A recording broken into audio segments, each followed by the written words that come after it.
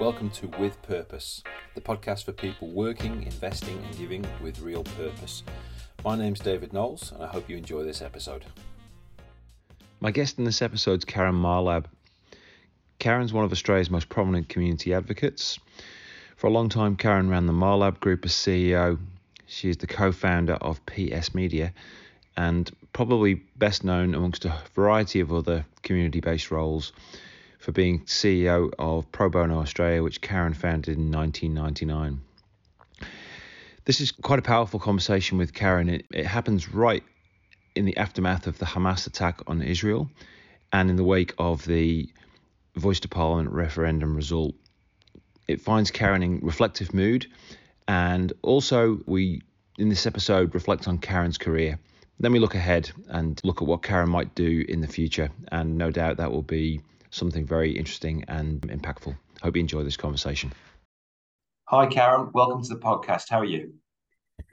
I'm good, David. How are you? I'm great. Thanks very much for joining me. It's great to have you with me, actually, because I've followed your work for a long time, and the news service at Pro Bono Australia was actually the font of kind of all my knowledge when I started out in the world of philanthropy and non-profit work. So great to have you here.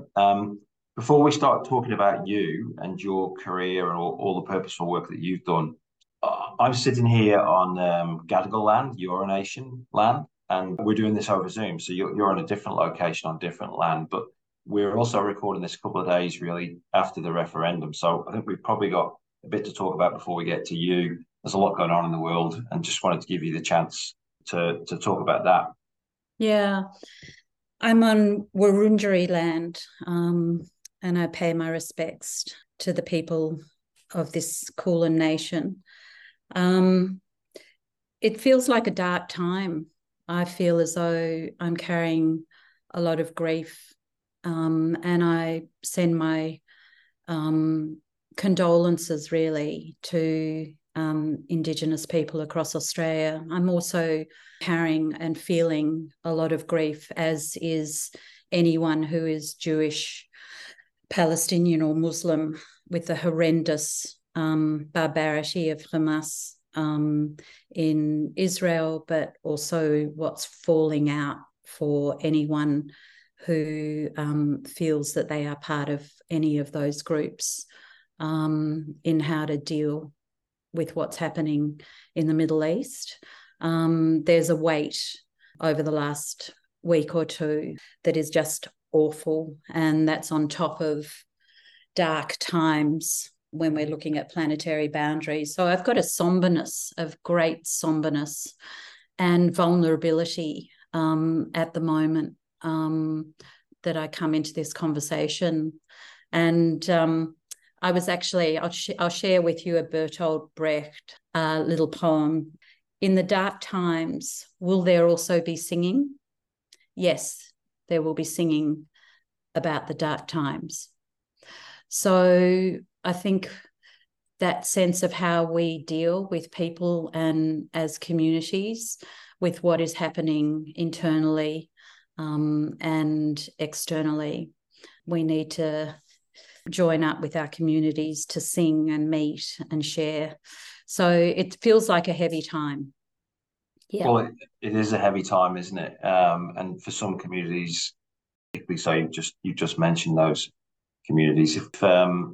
If we just start with the referendum, how do you feel about what we do now, Karen? And I don't so much mean future for the process. What's the appropriate kind of response, and how do we kind of deal with Indigenous communities, First Nations people here over the immediate kind of aftermath of the referendum result? I think at this point in time, to give them their silence and let them mourn and regroup. Yeah, and it's worth noting again that we're recording this during a period of formal silence for people in sections of that community, at least, which is something they've chosen to do. So I guess it's the respect for that reflected, isn't it? And then events in and around Israel, I just don't feel in any way qualified to ask meaningful questions other than to invite you to, if it's possible, help me and anybody else that will listen to this recording, invite us to, how do we think about this from your perspective, from your community's perspective? I don't think, what happened with Hamas as a terrorist organization coming into Israel was just horrendous and a complete shock that needs to be fully acknowledged for what it was. This has been a very messy issue for very many years, the Palestinian-Israeli issue. And there has been divided and destructive leadership on both sides. That's in the Middle East. What has happened in Australia is the vulnerability of Jewish people across the world, that we have now police guards at our schools, at the Jewish schools. Kids are being told to hide the emblems on their school uniforms. There have been demonstrations that refer back to Holocaust events. So there's an existential, oh my God, they're coming for us again. Post-Holocaust, all of us in Melbourne had one of the largest Holocaust survivor communities of any city in the world. So many of us, including my own family, fled the Nazis or were unlucky enough, were killed by the Nazis. So this isn't with living memory. My grandmother fled Vienna in 1938 with my mother. And they were lucky. They got out just before the war. But boy, does that resonate. And the establishment of the State of Israel was in response to that Holocaust. So it is a very vulnerable place to be at this point in time, in a way that I have not ever had before living in Australia as a Jewish person. I think we should move to where we were going to start originally before events overtook us. And that was to talk about you and your career and your beliefs. So I'm really interested to kind of kick off with why you think your career, your working life has involved this really strong sense of purpose and over a very long period of time. Do you have any idea where that actually comes from? I think it probably comes from a culture, a family lineage that has always been involved with change and with understanding that we as individuals can make change. And I think that lineage goes way back, actually, on both sides of my family. In my father's father came from Baghdad. And the women in that family established one of the first schools for women in Baghdad. And my father's mother was walked with the suffragettes. And on my mother's side, in Vienna, my great-grandfather was a great philanthropist and social activist in Vienna, as well as being a businessman. And then my mother, you might know, was one of Australia's great feminists in the 70s, and we grew up in that household, and was, a board member, the first female board member on the board of Westpac. And so I've come from a very rich history, lineage, and I found in recent years the need to put myself in a lineage rather than just talking about me, because I came from a history.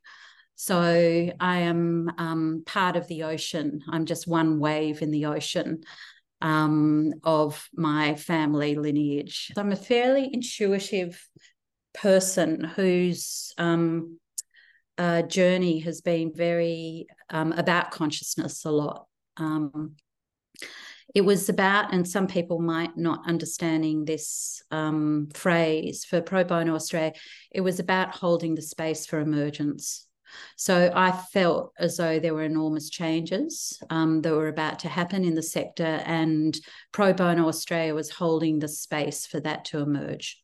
You've told so many stories, and I think you've amplified and supported so many organizations and narratives, and I think you've used the term movements previously, social enterprise, philanthropy, impact investment, not-for-profit charity work. You've done so much of that. How do you feel about that as a kind of legacy almost now? Because you've parked that after 22 years. How do you feel about it before we look at, things that you're doing now? Yeah, I feel proud of that. I can kind of tuck that under my belt and go, okay, I described it as an egg, actually. The vision was if you have an egg and the outside is the global economy and the yolk is the social economy, then I had a very distinct strategy in my mind to grow the social economy as a bigger part of the global economy. That was engaged civil society was the values that I wanted to uphold. And so the 6 parts of that we supported consciously at Pro Bono Australia to write stories about and bring insights into were those ones that you've mentioned: philanthropy, volunteering, not-for-profit charity, social enterprise, impact investing, and corporate social responsibility. It was a very conscious decision to give them voice. And I'm proud of those 18,000 articles over such a period of time, because I think we did. Yeah, I absolutely agree. And you were in the business of or you were in an environment of emergence, as you say. I did hear you also say on another podcast that made it difficult for you sometimes to explain what you were doing, and that really resonated with me when I heard that, because I remember I went back to the UK a couple of years ago, and with old family friends sat around having dinner, and one of their adult daughters asked me what I did. After about 5.5 minutes, I'd finally finished explaining it, and I was throwing in things like philanthropy and impact investment, volunteering, but in a commercial setting. And anyway, it was hopeless. And at the end of 5 minutes, I stopped, and she said, "I'm a teacher."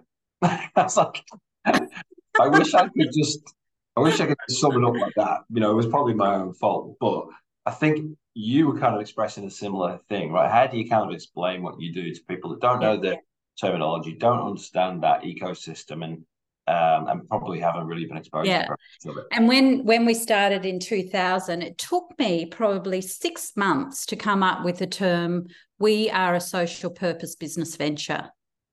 And that's now known as a social enterprise.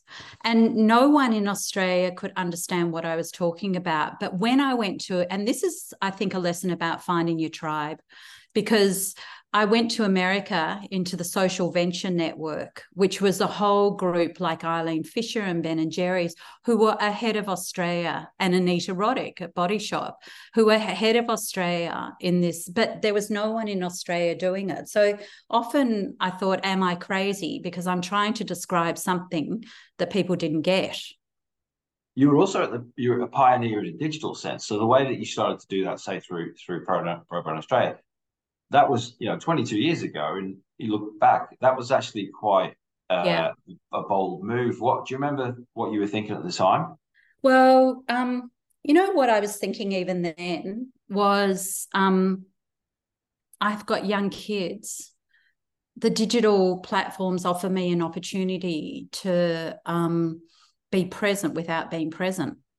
That it could be used to be, I didn't need to speak anywhere. I didn't need to necessarily go anywhere, that I could build a platform that would give a voice without necessarily me having to be the voice. And there was things that came up personally around that. So it was an early understanding of what a digital platform could offer someone like me with young children, which we now take for granted. But in those days, hardly anyone had emails. So it really was quite a radical time. Yeah, because if you'd said to me what you just said, and it was 12 years ago, I'd say, oh, yeah, I get that. Lots of people would have been thinking similar things, but it was so much earlier. So now, where you're at now, we haven't talked about too much about what's important to you at this stage of your working life. We've been talking a lot about the past, but where are you at now? Where's your headspace in terms of your work? Yeah, I'm a bit like mush at the moment. I'm the caterpillar that's gone into the chrysalis. and might come out as a butterfly, I hope. I was going to say, you never know where that's going to end up. And I have to share something with you, because I feel it so much that I've had my first tattoo done on my ankle. And I got it done in Zurich about 4 weeks ago, and it's of a chrysalis. So I feel as though I've kind of gone into this emergence space again, where over the past 5 years, I really activated a lot in the media sector. And because I activated to form the Public Interest Journalism Initiative with a group of other people, and then I launched PS Media with my co-founders, which is a really innovative local media model, which I think local media we can talk about later, but is very crucial. But at that stage, I came up with a term that I 5 years ago, that I'd reached my PAP, which is a very unattractive way to say my peak activation potential. So that sounds like a course that I've been on. Right. Could be good or bad. Tell us more. Well, 5 years ago, really, in my 50s, I know enough, I'm resourced enough, I'm networked enough that to initiate a new idea or new activities, I could do that really quickly, because the ripple effects that I could make meant that I knew the people to talk to. I didn't care so much what they thought of me anymore, and that I had the resources actually to make things happen, which is actually what happened with Pidgey and PS Media and a couple of other things that I've been involved with. So that was my peak activation potential stage. And now I think the world has gone into a different phase, and so have I, as I said, with the chrysalis. I think to be more serious, I think now it's a bigger question. The question is, how do I affect and how do I engage with what is coming? One area where we've seen a lot of change that you're interested in is the media and the media landscape. So why don't we just talk about that for a bit? You've mentioned PS Media, you've mentioned the Public Interest Journalist Initiative. Why don't you talk about what you're seeing there and how you think that's going to play out? So many people listening to the podcast will know that media has changed enormously over the last decade plus. I don't know if everyone listening would understand that what has actually happened. If you remember newspapers, they used to have a huge classified section in the back, travel and careers and cars, and all of that all of the revenue they used to call the rivers of gold in the back of newspapers has gone to Facebook and Google and the other platforms. So those classified sections in the back of the papers used to pay for the journalists who wrote in the front of the papers. So the decline in what media organisations can afford, or what media organisations can afford, is contingent upon their revenue streams, and they've become less and less and less. So there's been less and less and more precipitous business model around media. So there's been a lot of government action. There's been a lot of discussion, particularly in Australia as a leader in the space with the mandatory bargaining code, about how the platforms help pay for sustainable journalism. So I recognise that with Pro Bono very much. When we were struggling with the business model for paying the journalists in 2016, something clicked about the whole model of everyone, that we were just one small example of media organisations with disappearing. And media organisations that disappear mean disappearance of certain voices. So it's what's happened with Pro Bono Australia. The voice of the community sector has somewhat disappeared. So the media delivers the stories we tell ourselves.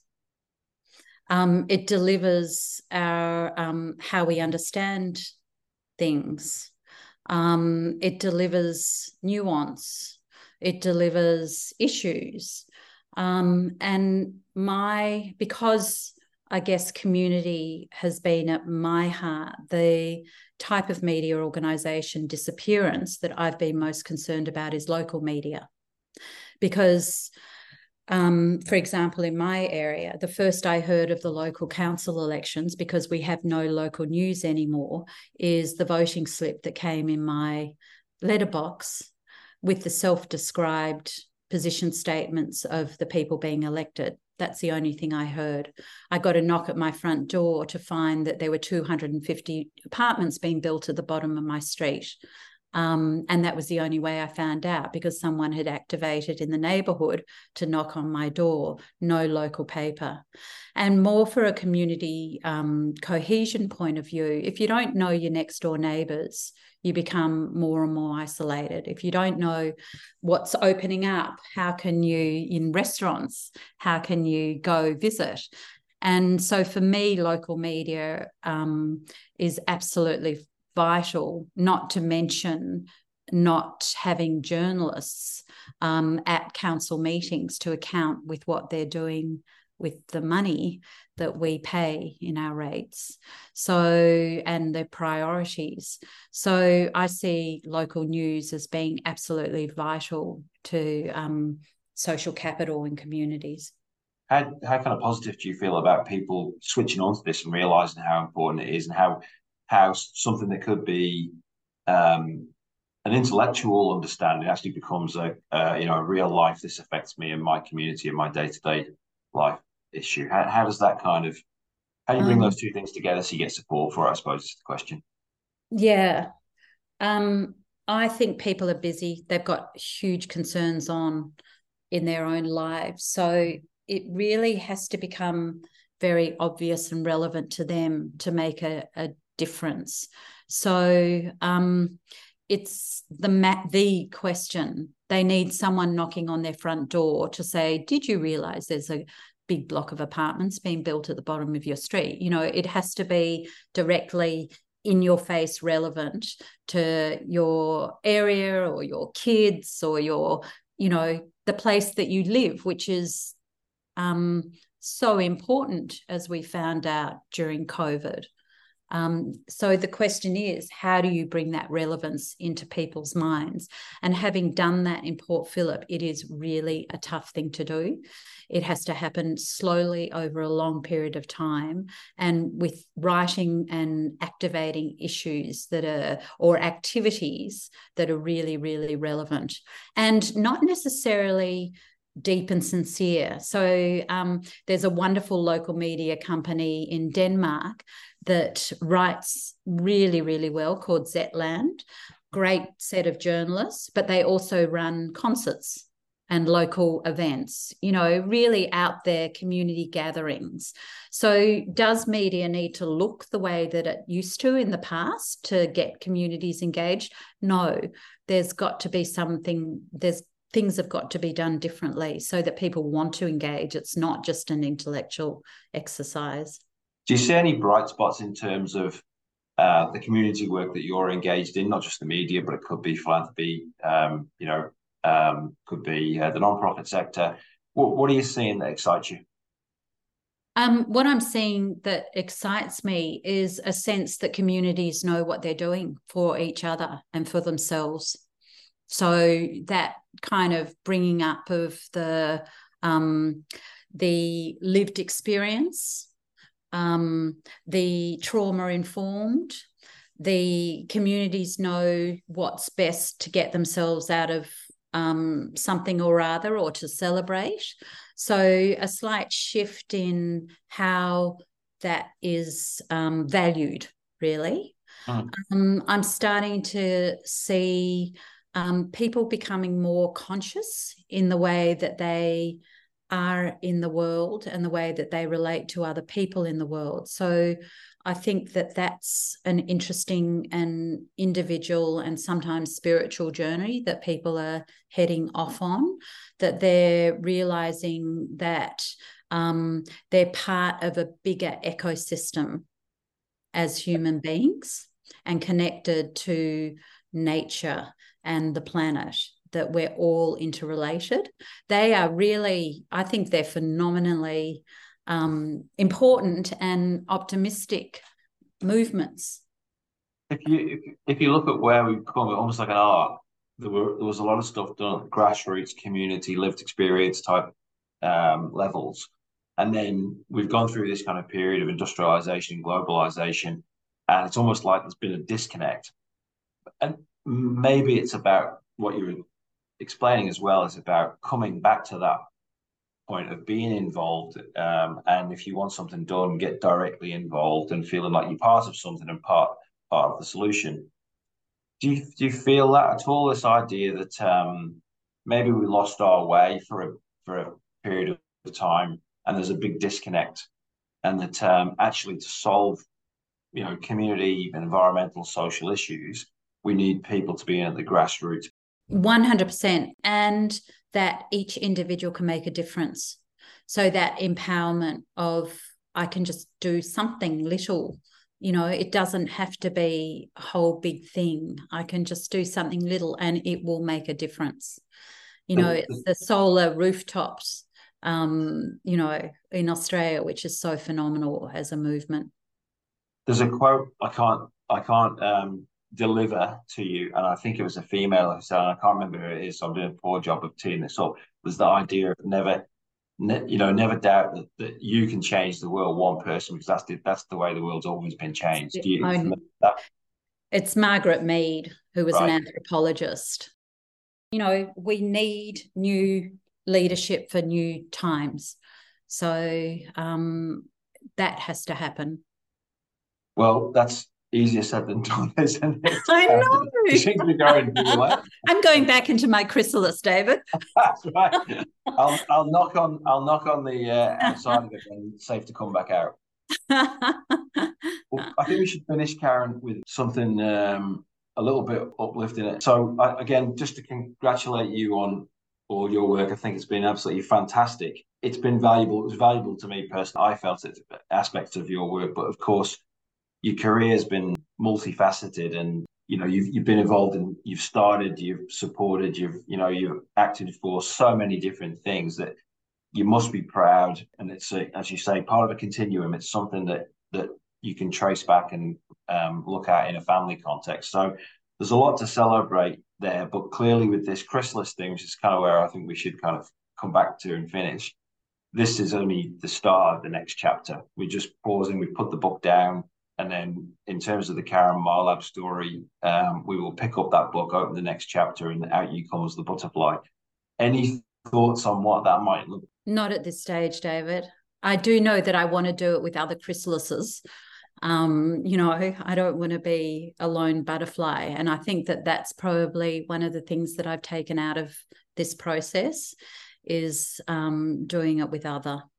So for me at this point in time, it's linking up with people who are thinking the same way. So, yeah. And so once again, finding my tribe.